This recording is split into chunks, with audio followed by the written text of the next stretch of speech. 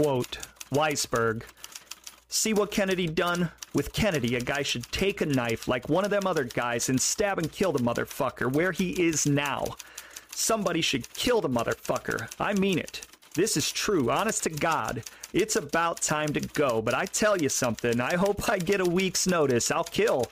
Right in the motherfucking White House. Somebody's got to get rid of this asshole. End quote.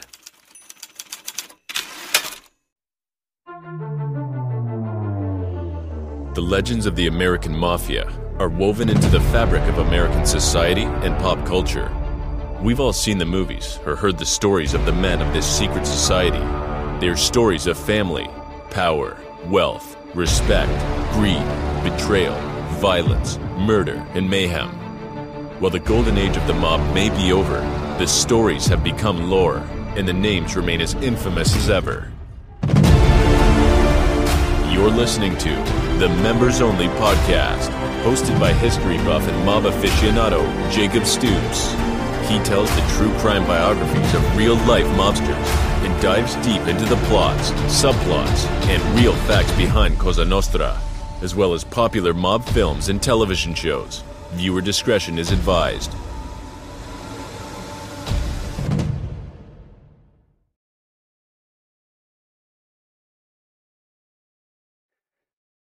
Hello, everybody, and welcome back to another episode of the Members Only Podcast. I am your host, Jacob Stoops, and I'm a mob enthusiast and historian.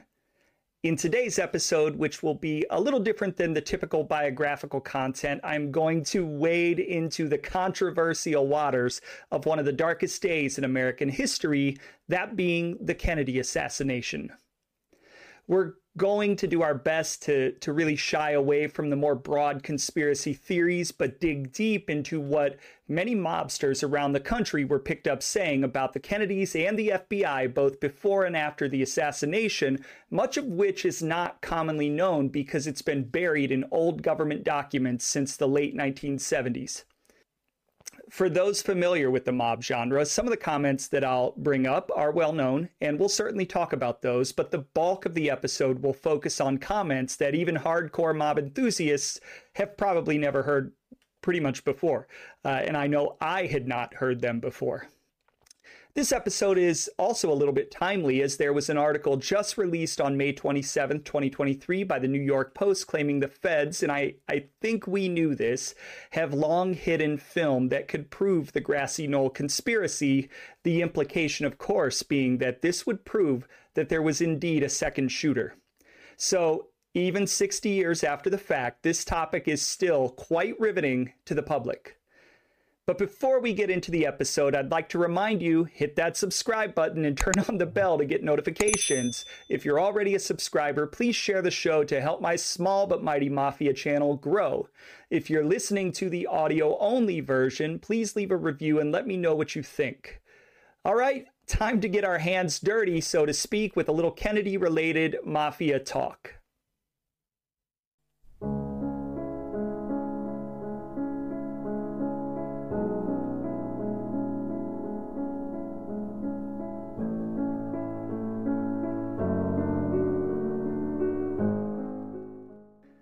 So I'll admit I had no grand plans to do a Kennedy episode. I was not really looking for it, and just like a few of my other episodes, the background of where this episode came from was a result of doing research for something else, something completely different. That something else, of course, was the research for my recent episode on the rise of Angelo Bruno. During the course of that research, I happened to stumble across an amazing government report that went very, very deep into the organized crime connections to the assassination of President John F. Kennedy, among other things. While I won't be getting too far into the actual assassination of Kennedy and the various conspiracy theories which are sure to rile people up, I do plan to shed light on some wiretapped conversations that were happening between mobsters in the early 1960s preceding JFK's death and in the immediate aftermath of his assassination. Now, for those of you that were alive in 1979 and maybe old enough to follow these hearings entitled the House Select Committee on Assassinations Investigation of the Assassination of President John F. Kennedy, that's a mouthful, you may remember that they were a more serious look at the assassination and the alleged ties between organized crime and the murder of the 35th president. Not that the other investigations weren't serious, but I think everybody can agree that the conclusions were faulty at best. For those like myself who weren't born or were too young to remember, this committee in 1978 and 1979 was the third major governmental effort to dig deeper into the assassination and was geared towards fact-checking the conclusions of the Warren Commission, which was a highly criticized review and report from 1963 and 1964, as well as the Church Committee in 1975 and 1976, which immediately followed the Watergate scandal, and was the report that helped uncover the ties relating to the CIA's recruitment of the Mafia to assassinate none other than Fidel Castro. So, by its very nature, there's a lot of intrigue here. Now, and this is really as deep as I'm going to go into the actual assassination, but among the many conclusions of the 1964 Warren Commission report were: number one, the shots which killed President Kennedy and wounded Governor Conley were fired from the 6th floor window at the southeast corner of the Texas School Book Depository. Number two, President Kennedy was first struck by a bullet which entered at the back of his neck and exited through the lower front portion of his neck, causing a wound which would not necessarily have been lethal by itself. The president was then struck by a second bullet which entered the right rear portion of his head, causing a massive and fatal wound. Number three, Governor Conley was struck by a bullet which entered on the right side of his back and traveled downward through the right side of his chest, exiting below his right nipple.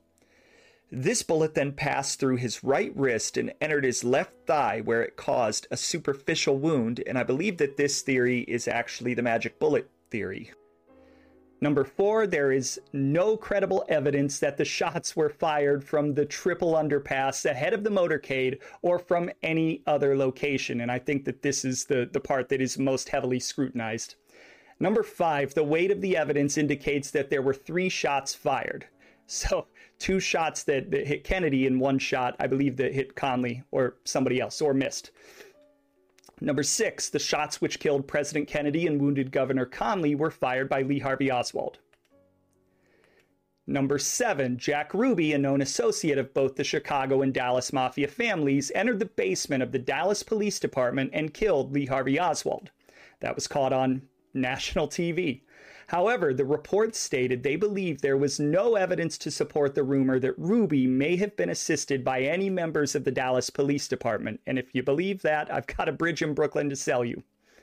Number 8, the commission has found no evidence that either Lee Harvey Oswald or Jack Ruby was part of any conspiracy, domestic or foreign, to assassinate President Kennedy. Again, I've got a bridge in Brooklyn to sell you.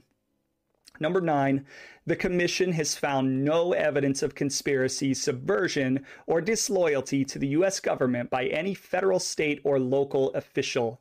Again, bridge in Brooklyn. You see where I'm going here? Number 10, the commission could not make any definitive determination of Oswald's motives.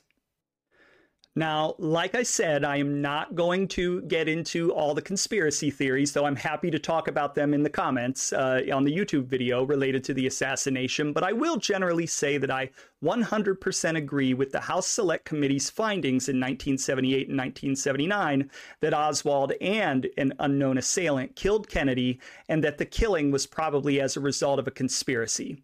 I believe that there is a fair amount of evidence that supports this, including audio and video evidence. But again, that's just me. And in the 1978-1979 report, you will see several prominent mobsters not really being shy about their various thoughts and feelings with respect to the Kennedys, who they largely viewed as having betrayed the very organization that helped to get them elected in the first place after agreeing to help swing votes at the request of the father, scumbag, Joe Kennedy. And of course, for those that aren't aware of how things got there, let me give a quick overview. In the run-up to the 1960 election, Joe Kennedy had swung a backroom deal with the mob, most prominently the Chicago outfit. And if you want to do research, go look at the voting records for Cicero, and this will prove that the mob probably had something to do with it, because it was the closest election in American history, and Cicero was probably the key. Cicero is a suburb of Chicago, was probably the key district in the entire country in terms of swinging the votes. Had previously voted entirely Republican, and for this election voted almost entirely Democrat. Record turnout. And so Kennedy had swung a backroom deal with the mob in return for helping to get his son, John F. Kennedy, elected, whereby Joe Kennedy allegedly promised to curb the activities of his son, Bobby, who in the late 1950s had been more than a thorn in the side of the mob, just a complete thorn in their side. In addition to curbing Bobby's activities, he supposedly promised other favorable concessions to make life easier for the mafia, and many now believe that he made promises that either he never really intended to keep or couldn't keep. However, as we know now, once in office, JFK appointed his brother to the post of Attorney General, and Bobby Kennedy essentially went apeshit. He went after the mob full force, with arrests increasing something like several 100%, 800 or 900%, or something ridiculous, which we'll get into in a minute, thus effectively breaking the promises of his father, Joe Kennedy, and incurring the enmity of many powerful mobsters around the country. Here was what I thought was a very good synopsis on where the government, and specifically the Kennedy brothers, stood publicly in around 1960 with respect to organized crime. Quote, by 1960, the FBI had accumulated substantial knowledge about Italian organized criminal groups. For example, it obtained the first evidence that these groups were nationally directed as one organization. This information came from electronic surveillance of Sam Giancana, head of the Chicago family. Giancana was heard to say that the Appalachian meeting had been a gathering of something called the Commission. He indicated that he himself was a member, and he named others identifiable as crime leaders from New York, Pennsylvania, Michigan, and New England, who had also been at Appalachian. The FBI noted CHT-1 advised in September 1959 of the existence of a small group of persons representing criminal groups in various sections of the United States and referred to as the Commission. T numbers are assigned to confidential sources. CHT-1 then is a principal source for the Chicago Field Division of the FBI. Other early information gathered as part of the Top Hoodlum program was NYT-12 advised on December 1959 of a right of membership in said criminal organization. Nevertheless, the FBI did not make organized crime a top priority until the Kennedy administration arrived in Washington. A. La Cosa Nostra and the Kennedy administration. President Kennedy's direct involvement in the effort to combat organized crime dated back, as noted earlier, to his participation in the McClellan Committee labor racketeering investigation. With the advent of his administration, organized crime investigations were assigned a high priority. Kennedy had named his brother as Attorney General, and Robert Kennedy was equally interested in breaking up organized crime. His concern, too, dated back to the McClellan Committee.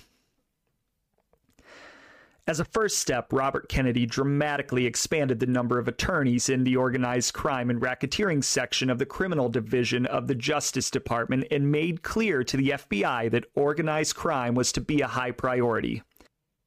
The category within which these investigations were carried at Justice was shown in FBI files to be AR, or anti-racketeering. He also put together a list of 40 organized crime figures who were to be targeted for investigation. This was soon followed by a second list of 40. The Attorney General quickly requested new legislation to improve the department's ability to attack organized crime. B. Intelligence operations.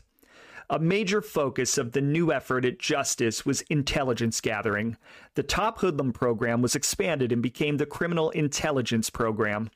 Records indicated the creation of file number 92-6054 at FBI headquarters, evidence of the increased attention being paid the Mafia.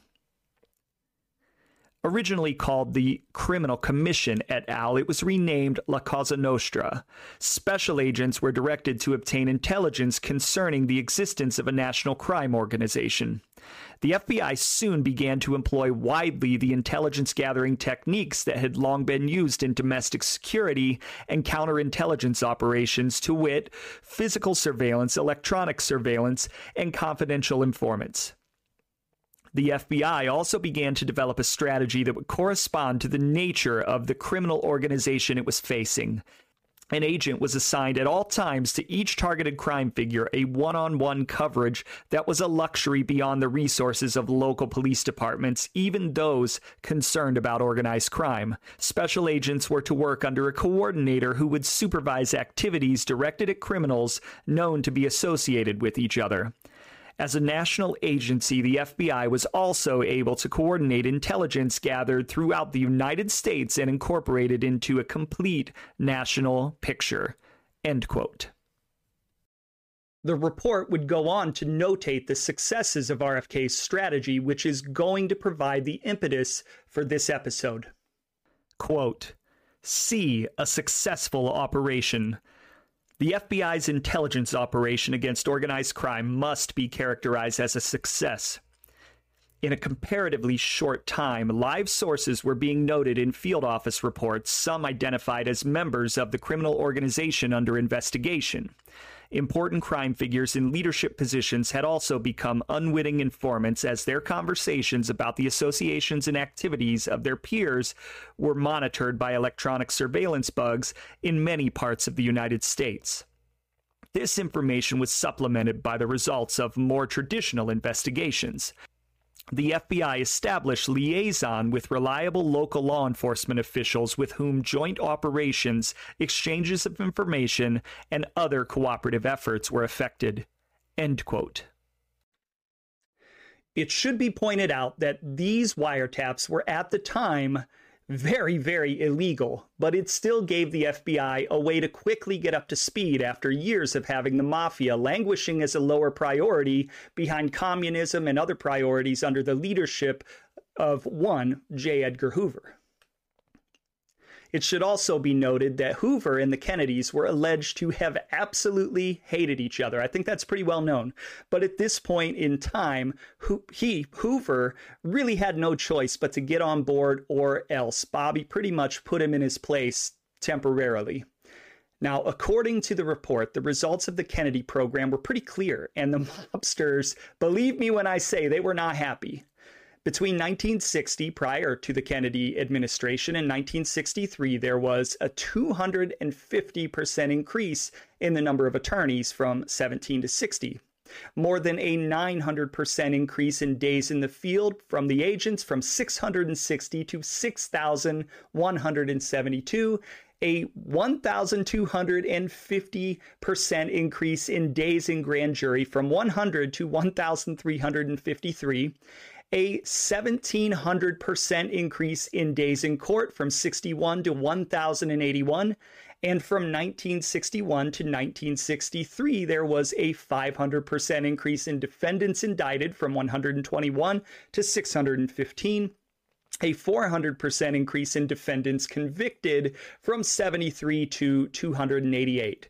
Now, on one hand, if you're looking objectively, you really do have to commend Bobby Kennedy's law enforcement strategies, which, when you consider the fact that he was not really qualified per se to be in the position he was in, he kind of got it because of who his father and brother were, somewhat revolutionized the standard operating procedures on how to combat an organization as deeply rooted as the American Mafia was at that time. Though a lot of RFK's work would cease after the assassination of his brother, and the Mafia would receive sort of a stay of execution in which it would extend its golden age well into the 1980s, it did set the stage for future law enforcement ventures and seriously challenged the Mafia's national dominance for really the first time since Thomas Dewey had done so in the 1930s. Now, the flip side of that equation is that JFK and RFK had broken the promise made by their father, and in doing so, pretty much created mortal enemies, not just within the Mafia, but even inside their own government. the full court press that they launched would step on so many toes and would, in my opinion, ultimately lead to the plot that would end the life of John F. Kennedy in 1963, and also probably would result in the assassination of Robert Kennedy in 1968. That plot was probably intrinsically tied to this one, but again, that's a conspiracy for another day.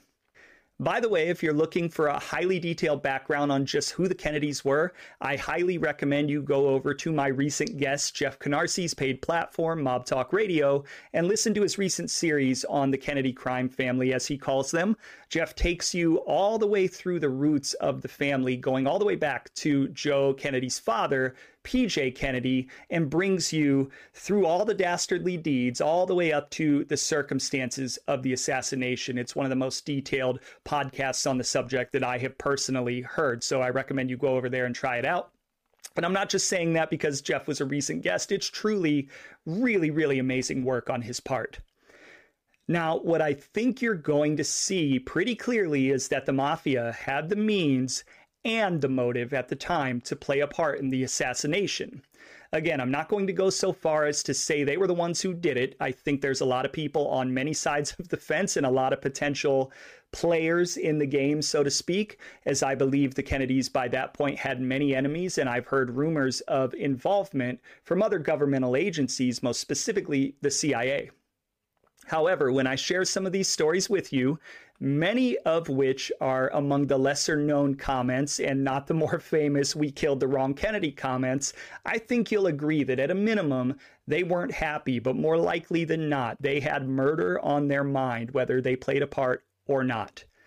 And ultimately, we'll never know who did it, but it is fun to take a look back into history and play armchair quarterback, so to speak.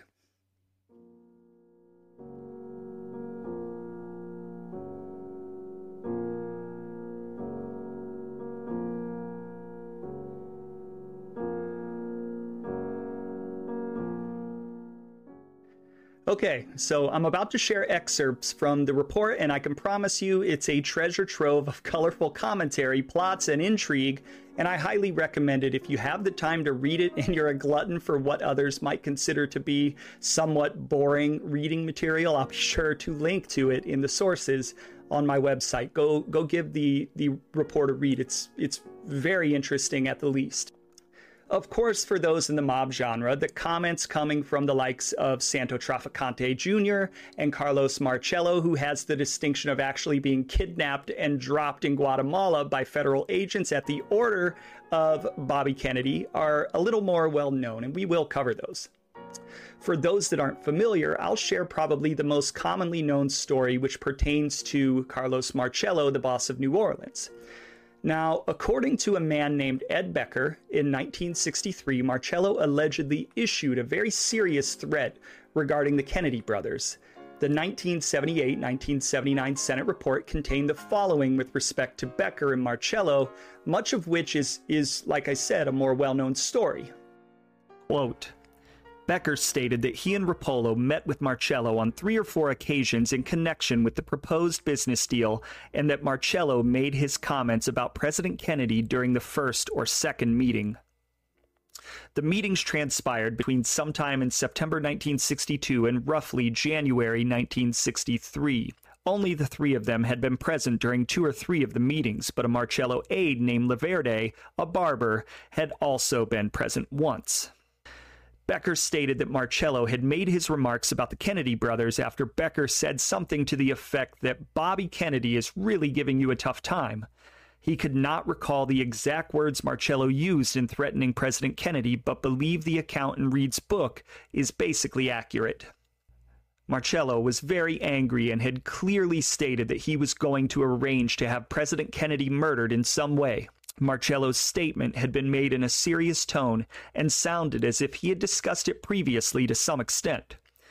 Becker commented that Marcello had made some kind of reference to President Kennedy's being a dog and Attorney General Robert Kennedy the dog's tail, and had said the dog will keep biting you if you only cut off its tail, but that if the dog's head were cut off, the dog would die. Becker stated that Marcello also made some kind of reference to the way in which he allegedly wanted to arrange the president's murder. Marcello clearly indicated that his own lieutenants must not be identified as the assassins and that there would be a necessity to have them use or manipulate someone else to carry out the actual crime. Becker said that Marcello's alleged remarks about assassinating the president lasted only a few minutes during the course of the meeting, which went 1 to 2 hours. Marcello had spoken in Sicilian phrases during parts of the meeting and had grown very angry at one point in the discussion of their proposed business deal. Becker said that although he and Rapolo met with Marcello on 2 or 3 more occasions following this meeting, they never again discussed President Kennedy. Becker added that the oil additive business deal never came to fruition. Becker told the committee that while he believed Marcello had been serious when he spoke of wanting to have the president assassinated, he did not believe the mafia leader was capable of carrying it out or had the opportunity to do so. He emphasized that while he was disturbed by Marcello's comments at the time, he had grown accustomed to hearing criminal figures make threats against adversaries. End quote. To bolster this story, in fact, according to a 2013 New York Post article on December 15, 1985, Marcello allegedly confessed to a fellow inmate who happened to be an informant for the FBI while serving time on federal charges in Texarkana. According to an FBI memo released in 2006, he said this about JFK. Quote, "Yeah, I had the son of a bitch killed. I'm glad I did. I'm sorry I couldn't have done it myself." End quote. And of course, there is also Santo Trafficante Jr., the Don of Tampa, Florida, who has also been long rumored to have played a part in the planning of the Kennedy assassination. According to reports, Trafficante told a close friend, a man named Jose Ailman, the following. Quote, "Mark my word, this man Kennedy is in trouble, and he will get what is coming to him. Kennedy's not going to make it to the election. He's going to be hit." End quote. And of course, there are the well-known ties to one James Riddle Hoffa, who had a very personal, and I mean personal, ongoing feud with Bobby Kennedy for years. On January 14th, 1992, the New York Post article, which has since been removed, could not find it, but found many references to it, claimed that Trafficante, Jimmy Hoffa, and Carlos Marcello had all been involved in the assassination of President John F. Kennedy. Frank Regano, who had been a longtime lawyer to Trafficante, Hoffa, and others, was quoted as saying that at the beginning of 1963, Hoffa had told him to take a message to Trafficante and Marcello concerning the plan to kill Kennedy. When the meeting took place at the Royal Orleans Hotel, Regano told the men the following. Quote, "You won't believe what Hoffa wants me to tell you. Jimmy wants you to kill the president." End quote. He reported that both men gave the impression that they intended to carry out this order. In his autobiography, Mob Lawyer, released in 1994 and co-written by famed Mafia author Selwyn Robb, Frank Regano added that in July of 1963, he was once again sent to New Orleans by Hoffa to meet Trafficante and Carlos Marcello concerning plans to kill President John F. Kennedy. When Kennedy was killed, Hoffa apparently said the following to Regano. Quote, "I told you that they could do it. I'll never forget what Carlos and Santos did for me. This means Bobby is out as Attorney General." End quote. Marcello later told Regano, quote, "When you see Jimmy, you tell him he owes me and he owes me big." End quote. Also, according to Regano, Trafficante, shortly before his death in 1987, admitted his involvement in the conspiracy, allegedly while Regano had been driving the mob boss around Tampa. According to Regano, Trafficante said the following, which I've translated from Sicilian to English. Quote, "Carlos messed up. We shouldn't have killed Giovanni. We should have killed Bobby." End quote. And as you might expect, Regano claimed to have been shocked by the admission, as anyone would be, That said, and I do want to point this out about both Becker and Regano, there have been many, many people over the years who've claimed that this story or these stories were all made up. And I'm not necessarily here to pick one side or the other. I'm more or less relaying these more common stories so that listeners who maybe aren't as familiar can have somewhat of a basis of understanding and a picture painted for them of what's been commonly said in the genre before. And you have to admit that whether these things that have been said by Becker and Regano are true or not, they're freaking explosive to be sure. But whether the stories are true has always been very hard to say, as Becker, Regano, and others have had many people, like I said, who question their motives and claim their information was self-serving and unreliable. I mean, Regano was trying to sell a book, so of course, every book sells more when the stories are more salacious. Personally, these stories and the wording used seems like it would be hard, in my opinion, to just make up. But like I said, I'm not going to attempt to discern any of that here or now. Now, for the rest of the episode, my focus is going to be on some of the lesser known comments that were picked up by the FBI illegally and subsequently reported in the 1978-1979 hearings. Now, I'm just going to say, if you're listening to this with your kids, earmuffs, or don't listen to it in front of them, a little bit of parenting advice, harkening back to my last episode. But there are quite a few obscenities scattered throughout the report that have simply been marked as an obscenity without actually saying what the words were. So I'm just letting you know that I'm going to try and guess the right curse word. We're playing the game Guess the Right Curse Word for the particular quote that may or may not be what the mobster said, but I think I'm pretty good at guessing which curse word they may have been using. So we'll start with none other than Sam Giancana, front boss in Chicago. In February of 1963, a decision was made to replace First Ward City Alderman John DiArco, who at some point had displeased one Tony Accardo. Not someone you want mad at you. The first choice to replace him was a man named Anthony DeTolve, but Giancana ultimately decided instead to back a man named Michael Fiorito. This decision involved a minor difficulty, as DeTolve had already been officially designated as his party's choice, and it was far too late to change that selection on the official ballot. As a result, Giancana decided to run Fiorito as an independent write-in candidate for city alderman. So a long shot, unless you're the mob. Giancana was strongly committed to getting Fiorito elected, and the outfit turned out the vote, resulting in Fiorito, a late write-in candidate for city alderman, somehow winning by a large majority. On February 28, 1963, Sam Giancana, pleased, as you can imagine, with the outcome, was heard to say the following regarding his arch-nemesis, Bobby Kennedy. Quote, "That will teach that little fuck Kennedy who runs Chicago." End quote. Now, ultimately, the media would be highly critical of the election, as you can imagine, leading to Fiorito's resignation just 3 months later in May of 1963. So that's a little bit of mud on Giancana's face. And Giancana would be left looking somewhat foolish, as you can imagine, as the First Ward City Alderman position would remain vacant until the next regular election the following year. Now, our next example doesn't mention the Kennedys directly, but it really goes to show how effective the efforts by RFK to amp up the intelligence gathering were. In June of 1963, Stefano Magaddino, leader of the mob in Buffalo, New York, and member of the commission, was heard to say the following. Quote, "They know everybody's name. They know who's boss. They know who is on the commission. They know Amico Nostra, the password, our friend.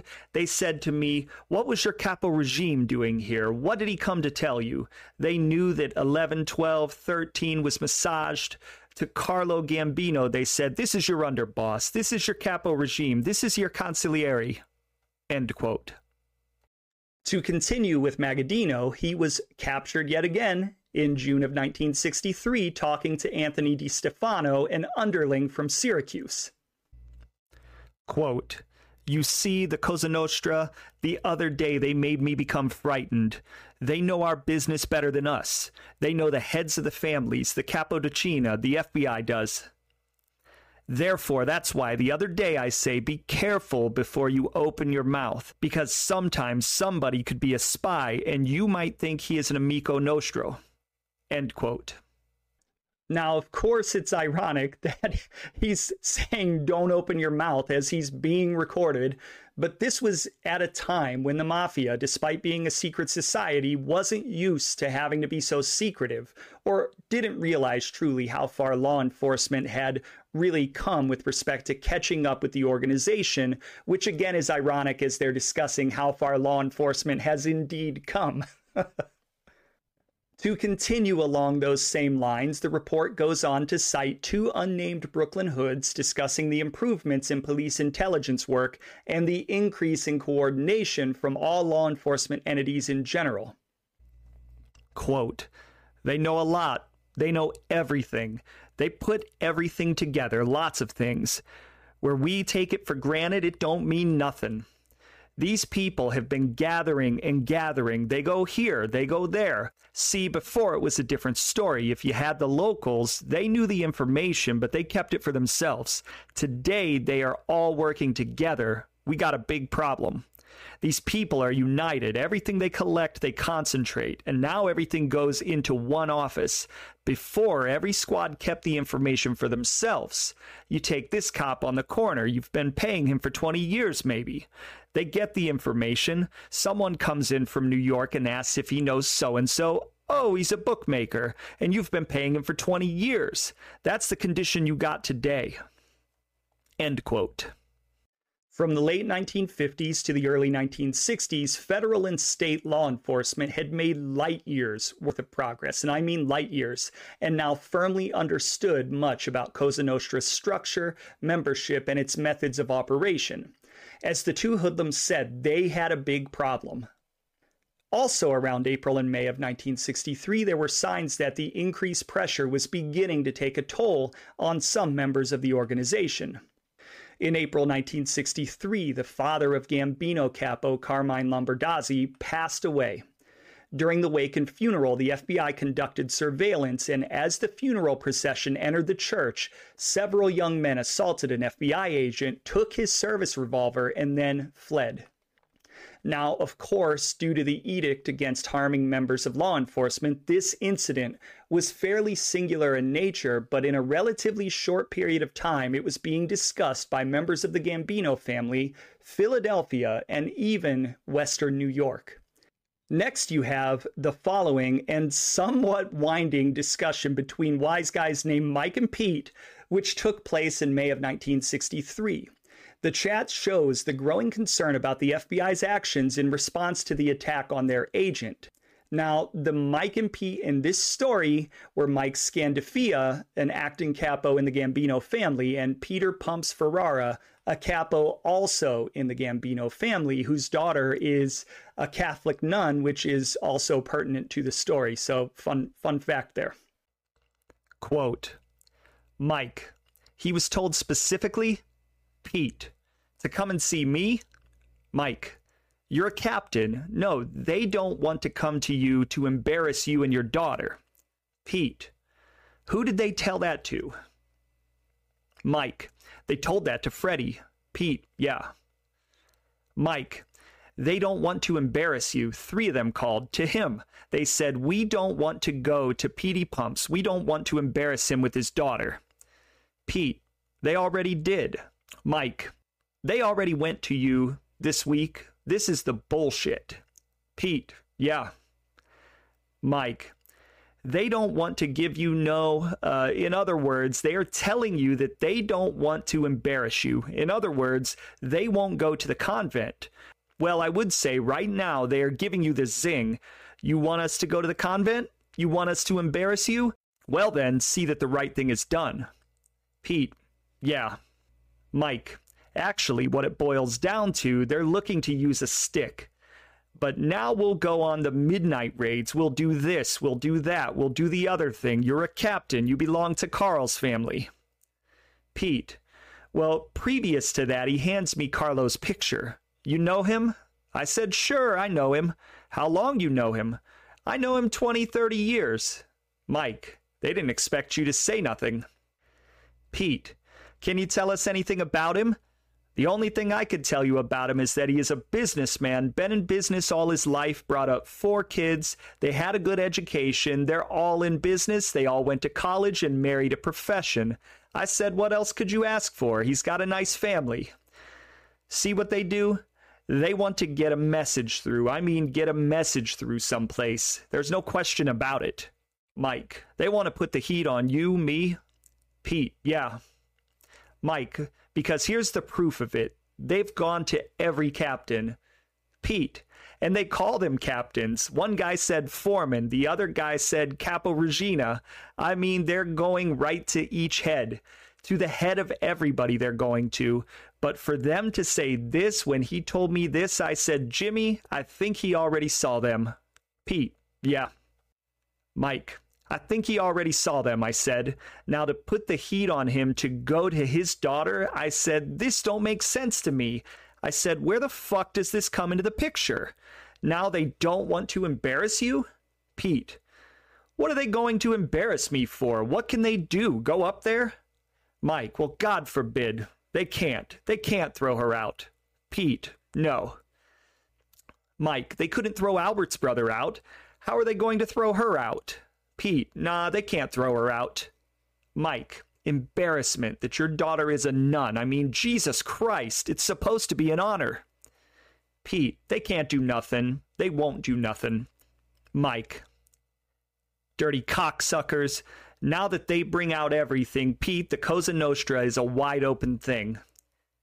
Pete, yeah. Mike, it's an open book. Pete, it's an open book. Mike, Pete, you know as well as I do, familiarity with anything whatsoever breeds contempt. We've had nothing but familiarity with Cosa Nostra. If it bring up sides, what the hell are we supposed to do? I only know one thing, Pete. The Cosa Nostra is the Cosa Nostra. You just do what the fucking bosses tell you. End quote. It's worth noting, because the wheel always turns in the Mafia, that Mike Scandifia would go missing on Thursday, December 4th, 1968. His body was never found, though in 2017, authorities exhumed a body buried in a small upstate cemetery that they believed to be that of Scandifia. They dug it up because they believed the remains may have contained evidence, and there were essentially hopes to match the DNA with that of a relative. Now, I followed the trail, and I couldn't confirm if they actually did match that DNA, but it just goes to show the wheel is always turning. To put the final point of emphasis on how the advancements in law enforcement were being felt up and down every organization, there was another conversation in May of 1963 that involved Angelo Bruno, the boss of Philadelphia, Peter and Salvatore Maggio, lieutenants to Bruno, Joe Magliocco, longtime underboss to Joe Profaci, and Sal Profaci, son of Joe Profaci. So the Mafia hive was buzzing quite a bit at this time. At the meeting of these 5 men, it was discussed that Magliocco was having a difficult time obtaining the commission's approval for him to succeed Profaci, who had just died in 1962, as his successor.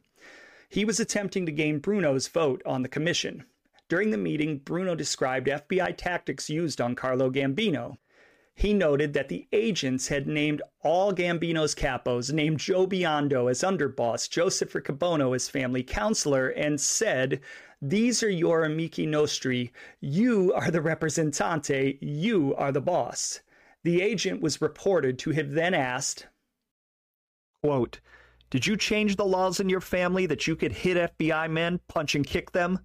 Well, this is the test, that if you change the laws and now you are going to hit FBI men, every time we pick up one of your people, we are going to break their heads for them."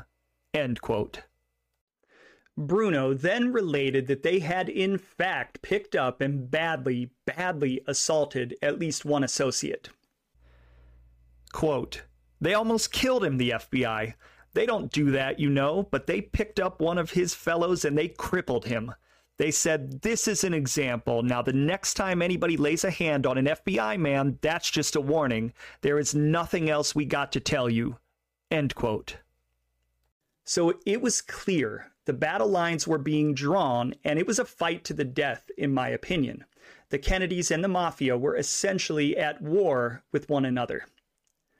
Now, for an organization that had largely spent the last 30 years well insulated, this increase in law enforcement pressure and the amount of detail and accuracy was a shock to the system that worried the entire Cosa Nostra. Going back to our good friend Sam Giancana, who was of course a mortal enemy by this point of the Kennedy brothers. By the spring of 1963, he had become the subject of an intense, and I mean intense, coverage plan to the point where agents were literally on him 24 hours a day, bumper to bumper, while he was on the golf course, in a restaurant, or as legend has it, even when he was in the men's room taking a leak, they were on him. During the first week of July 1963, the FBI interviewed a man named Charles Chucky English, a close Giancana associate and racketeer in his own right at his request. The interview took place at the Armory Lounge, and supposedly Giancana was present, but in another part of the establishment. As the story goes, towards the end, English tried to get Giancana, for whatever reason, to speak to the agents, but Giancana refused. Finally, as the agents were preparing to depart in their car, English came out with the following message from Giancana. Quote, "If Bobby Kennedy wants to talk to me, I'll be glad to talk to him, and he knows who to go through." End quote. And of course, that is a reference to none other than Frank Sinatra, who had a relationship with both Giancana and the Kennedy family, and who often served as the liaison for communications and even stumped for Kennedy in the 1960 election. As you might expect, the fact that English submitted to this interview and indirectly mentioned the Sinatra relationship greatly upset Chicago's leadership, and with the combination of Giancana's absenteeism and bad publicity, they were seriously considering replacing him, with some speculation of Accardo's protege, Jackie Cerone, taking over day-to-day activities. And like I said, because the wheel's always turning, Chucky English would be killed on February 14th, 1985, St. Valentine's Day, very famous date in Chicago, when he was shot between the eyes as he walked to his Cadillac after dining alone at a suburban Chicago restaurant frequented by senior crime figures. His assailants, two men wearing ski masks, escaped. Now, jumping ahead in the timeline, and we'll be doing that a bit, on October 24th, 1963, in Miami, Florida, mere weeks before the assassination of JFK, a woman named Madeline Costello, wife of Charles Pinky Costello, a mob figure out of Philadelphia, was overheard speaking to an unidentified man about her husband's boss, Angelo Bruno. Quote, "Madeline, I'll tell you, the things they are doing to that man are awful, just terrible." Unknown male. "They are crucifying him." Madeline, "And for what? It's all a political thing, you know." End quote. The conversation then turned to the 1963 Senate hearings on organized crime, more commonly referred to as the Valachi hearings. They could be heard laughing at how ridiculous they believed the Senate hearings to be, imitating the senators and making fun of Valachi's kiss of death, going on to claim that Valachi had never laid eyes on Bruno, yet somehow knew who he was. Quote, unknown male. "The hearing is all political, instigated by Robert Kennedy. They're murdering the Italian name." End quote. Bruno, at the time of this conversation, was awaiting indictment for IRS violations and thus under so much pressure that he was allegedly considering following his predecessor, Joe Ida, to Italy permanently. Speaking of Bruno, and jumping backwards again in our timeline, on February 9th, 1962, Angelo Bruno and a man named Willie Weisburg, a business associate of Bruno's and a reputed leader within Philadelphia's Jewish mob, who was indeed listed among RFK's 40 top echelon American racketeers, were caught openly complaining about the FBI and the Kennedys. The conversation, as you're about to hear, turned dark very, very quickly. Quote, Weisburg, "See what Kennedy done? With Kennedy, a guy should take a knife like one of them other guys and stab and kill the motherfucker where he is now. Somebody should kill the motherfucker. I mean it. This is true, honest to God. It's about time to go, but I tell you something, I hope I get a week's notice. I'll kill. Right in the motherfucking White House. Somebody's got to get rid of this asshole. End quote. In probably what was my favorite excerpt from this entire episode, rather than responding directly to Weisburg's more blatant threats, Bruno instead waxed philosophical and told a story. The story was supposedly an old Italian wise tale, and honestly, it's actually a little chilling, has that effect coming from Bruno. Quote, Bruno, look, Willie, do you see there was a king, do you understand? And he found out that everybody was saying that he was a bad king. This is an old Italian story. So there was an old wise woman about 140 years old. So he figured, let me go and talk to the old wise woman. She knows everything. So he went to the old wise woman. So he says to her, I came here because I want your opinion. He says, do you think I'm a bad king? She says, no, I think you're a good king. He says, well, how come everybody says I'm a bad king? She says, because they are stupid. They don't know. He says, well, how come? Why do you say I'm a good king? Well, she said, I knew your great-grandfather. He was a bad king. I knew your grandfather. He was worse. I knew your father. He was worse than them. You are worse than all of them. But your son, if you die, your son is going to be worse than you. So it's better to be with you. So Brownwell, former attorney general, was bad. He was no fucking good. He was this and he was that. Weisburg, do you know what this man is going to do? He ain't going to leave nobody alone. Bruno, I know he ain't. But you see, everybody in there was bad. The other guy was good because the other guy was worse. Do you understand? Brownwell came, he was no good. He was worse than the guy before. Weisburg, not like this one. Bruno, not like this one. This one is worse, right? If something happens to this guy. Weisburg, let me tell you something. The FBI always hated the IRS. Always. The IRS never checked with the Treasury men. They went their separate ways. They wouldn't give each other information. They wanted to credit themselves. He made it with local authorities. He made it ring around the rosy, pal. Bruno, oh yeah, the guy is an accountant, see? So now he had to do something worse. So what? He started to think, what can I do more than the other guy? The other guy made the anti-racketeering law, gambling laws. He did this and he did that. What can I do? He says, I know what I can do. Anybody that has a record that is police property, when he gets pinched, no bail. Bruno then compares the Italian process of not allowing bail and incarcerating individuals until proven innocent. Weisburg, it's still America, though.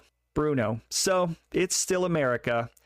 They're trying to pass a federal law that you can't take the fifth. When they grant you immunity, you can't take the fifth. Weisburg, they are not going to pass that law. Bruno, but they might. End quote. And of course, in 1972, in a case entitled Castigar versus United States, they did indeed rule that the government can overcome a claim of Fifth Amendment privilege by granting a witness use and derivative use immunity in exchange for his or her testimony. And alas, the complaints from members of Cosa Nostra would go on. Again, playing with the timeline, on February 17th, 1962, Bruno had a conversation with Mario and Peter Maggio, in which one of the Maggios was reputed to have said, quote, Maggio, Kennedy is going to leave. They're going to make a special assistant out of him. They want him out of the way. He is too much. He is starting to hurt too many people, like unions. He's not only hurting the racket guys, but others, antitrust. I think that he's going to leave. But the only reason he won't leave, which I heard before, you see, he wants Edgar Hoover out of that. End quote.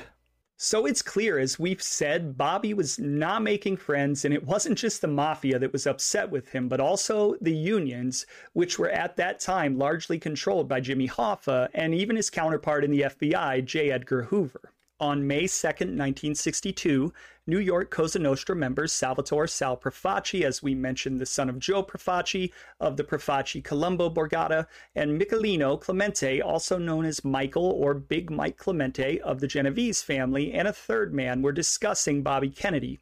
At one point, Clemente commented, quote, "Clemente, Bob Kennedy won't stop today until he puts us all in jail all over the country. Until the commission meets and puts its foot down, things will be at a standstill. When we meet, we all gotta shake hands and sit down and talk, and if there is any trouble with a particular regime, it's got to be kept secret, and only the heads are to know about it, otherwise some broad finds out, and finally the newspapers." End quote. Later in the conversation, Clemente would state that things were not like they were years ago, when the commission would meet once a month and there were no cops around to spy on them. Today, he said, in order to have a meeting, you have to tell each one individually about the meeting without letting them know who else would be present or what the meeting was going to be about, so that there would be no chance of information leaking out. It kind of sounds like the way things have to be today. Honestly, this sounds less like the mafia in its golden age and more like the mafia is forced to operate today, which is largely underground. That is the effect that the Kennedys and their crusade against the mob was indeed having. So, very, very effective, even though they were making tons of enemies. Going back to Chicago, though it's not a direct quote, I was still able to find an anecdotal story about a conversation in October 1963, a month before the assassination between Sam Giancana, Tony Accardo, and Butch Blasi. They discussed Robert Kennedy's not being available for a Columbus Day parade, but coming to Chicago on October 13th, forgive the pronunciation, for a B'nai B'rith affair. According to the trio, the Jews downtown were beaming, as they said. Later in the discussion, the subject changed to whether or not Bobby Kennedy played golf. Apparently, they knew that John Kennedy indeed did play golf, and one of the men then suggested that they put a bomb in his golf bag, to which they all, sinisterly laughed. Along those same veins, and even closer to the assassination on October 31st, 1963, Stefano Magaddino and Peter Magaddino were recorded having a discussion about President Kennedy. Quote, "Peter, he should drop dead. They should kill the whole family, the mother and father too. When he talks like a mad dog. He says, 'My brother, the Attorney General.' Why, he never won a case. He never tried a case." End quote. Now, as is well known by this point, John F. Kennedy was assassinated in Dallas, Texas on November 22nd, 1963. What was clear was that the brutal, and I mean brutal, murder of the 35th president, which shocked the entire country, did little to change the feelings of members of the underworld around the country. We'll begin with a comment picked up from a man named Morris Schlitten, who was in fact a major numbers guy in New York City after he learned about the president's death. Quote, "Good. Too bad they didn't kill his brother Bobby too." End quote. In Chicago on November 22nd, the day of the assassination, Sam Giancana and Chucky English met, and as you'd expect, their discussion turned to the assassination. Giancana would comment somewhat prophetically mere hours after the assassination that Bobby Kennedy would not have the power he previously had, and that he would now be answerable to a person not his brother, which turned out to be very true. Just 3 days later, the conversations among the outfit's members would again turn to the assassination, with Chucky English saying the following, quote, "I am not a hypocrite. I didn't like him before he died, and I still feel the same way. If he wanted to put me in jail, then fuck him." End quote. The conversation would soon turn to Kennedy's alleged shooter, Lee Harvey Oswald, with English and Giancana saying the following, quote, "English, this 24-year-old kid was an anarchist. He was a Marxist communist. Giancana, he was a marksman who knew how to shoot." End quote.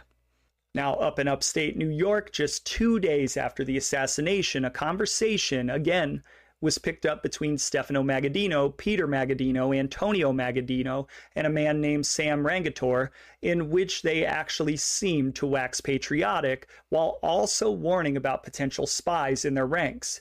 Stefano Magaddino was recorded to have said the following, quote, "It's a shame we've been embarrassed before the whole world by allowing the president to be killed in our own territory. You can be sure that the police spies will be watching carefully to see what we think and say about this." End quote. On November 26th, now just 4 days after the assassination, Stefano Magaddino again, Peter Magaddino, and Sam Rangatore were again speculating about Jack Ruby and Lee Harvey Oswald. Fred Randaccio, another Buffalo family member, entered and congratulated Rangatore on the death of the president. There was laughing all around, and then Stefano Magaddino cautioned the group. He said that the public would be watching their reaction. They must not joke, and all agreed.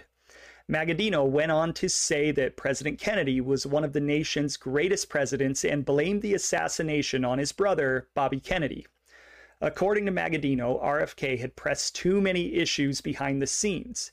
Neither the president, nor Hoover, nor the FBI wished to bring up the discussions that had been brought out by the Valachi hearings.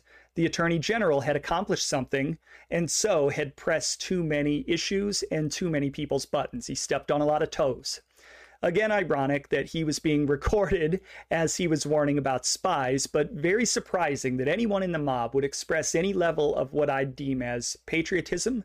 Not that these guys weren't patriotic, but given the hatred for the Kennedys, it's kind of a weird juxtaposition that there was patriotism immediately after the assassination. And of course, there's also the juxtaposition that just a month earlier, Stefano and Peter Magaddino were wishing the whole family dead.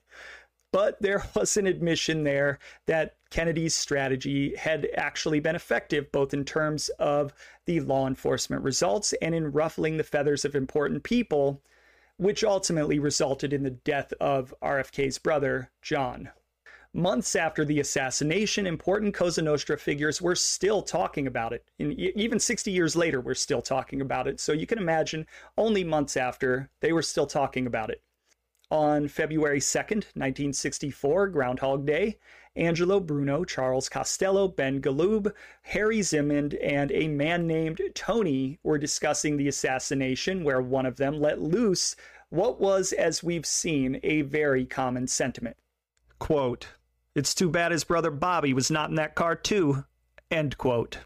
And along those same lines, I'll leave you with this comment on August 13th, 1964, from the man known as the Quiet Don, Russell Bufalino of Pennsylvania, who was complaining that someone was unable to do him a favor, but somehow made the connection to the Kennedy brothers.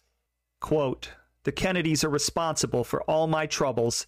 They killed the good one. They should have killed the other little guy." End quote. So it's clear that they, the Mafia, had the means and the motive to commit the crime. But did they actually play a part in it? My personal opinion is that maybe they weren't the primary executioners, but we'd be pretty naive to believe that they played no part at all. And I'm just going to leave it like that.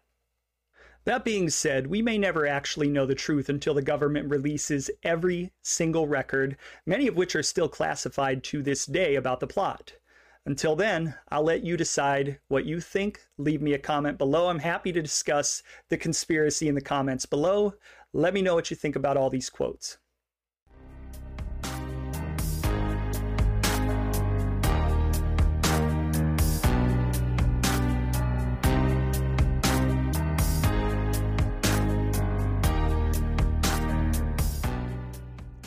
Okay, that's it for this episode. It will probably incite some controversy for sure, as I know there are a lot of strong opinions and curiosity when it comes to what really happened that day in Dallas and who was ultimately behind it. Whether you like the episode or not, let's have a discussion in the comments on YouTube. Also, I just wanted to say again that I appreciate the amazing amount of support you've given me as we are coming up on 7,000 subscribers, and by the time this episode's released, maybe we'll already be there on YouTube, and also getting a lot of really good traction on the various audio platforms. Coming up next, I'll be going back to the Angelo Bruno story and finishing up part 2 of the Cerrito crime family. After those episodes, I plan to dive headfirst into the Castellamarese War, maybe do some movie breakdowns. I've been itching to get back into that. But the Castellamarese War series is likely to be incredibly epic and probably a huge undertaking on my part, so I am looking forward to it, but it will be daunting. As I've said recently, I'm still looking to do more interviews to sprinkle in between my more documentary-style content, but not just any interviews. I'm specifically looking for people who have stories of running up against the mob, either as a result of being in that life, but more likely people that have no affiliation with the life whatsoever. There are lots of people that grew up in the neighborhood, that knew somebody who knew somebody, and to me those are really interesting stories that deserve just as much attention as the common talking heads that you hear all over YouTube. If you think that that's you, please email me at membersonlypodcastshow@gmail.com and we'll talk and we'll see if it's a fit. Also, before you go, please don't forget to subscribe so that you can continue to enjoy my content as it's released. And if you have any thoughts, like I said, please leave them in the comments on YouTube or write us a review on Apple. Lastly, feel free to check out our website, membersonlypodcast.com, where I post all the content and transcripts where I can from the episode. I'm still a relatively small channel and need all the help I can get in order to grow. It was another great episode, and I just want to say, until next time, grazie. Thank you for listening to the Members Only podcast. If you're watching on YouTube, please hit like and subscribe to help the channel grow. You can also listen anywhere you get your podcasts. Until next time, don't forget to keep your mouth shut.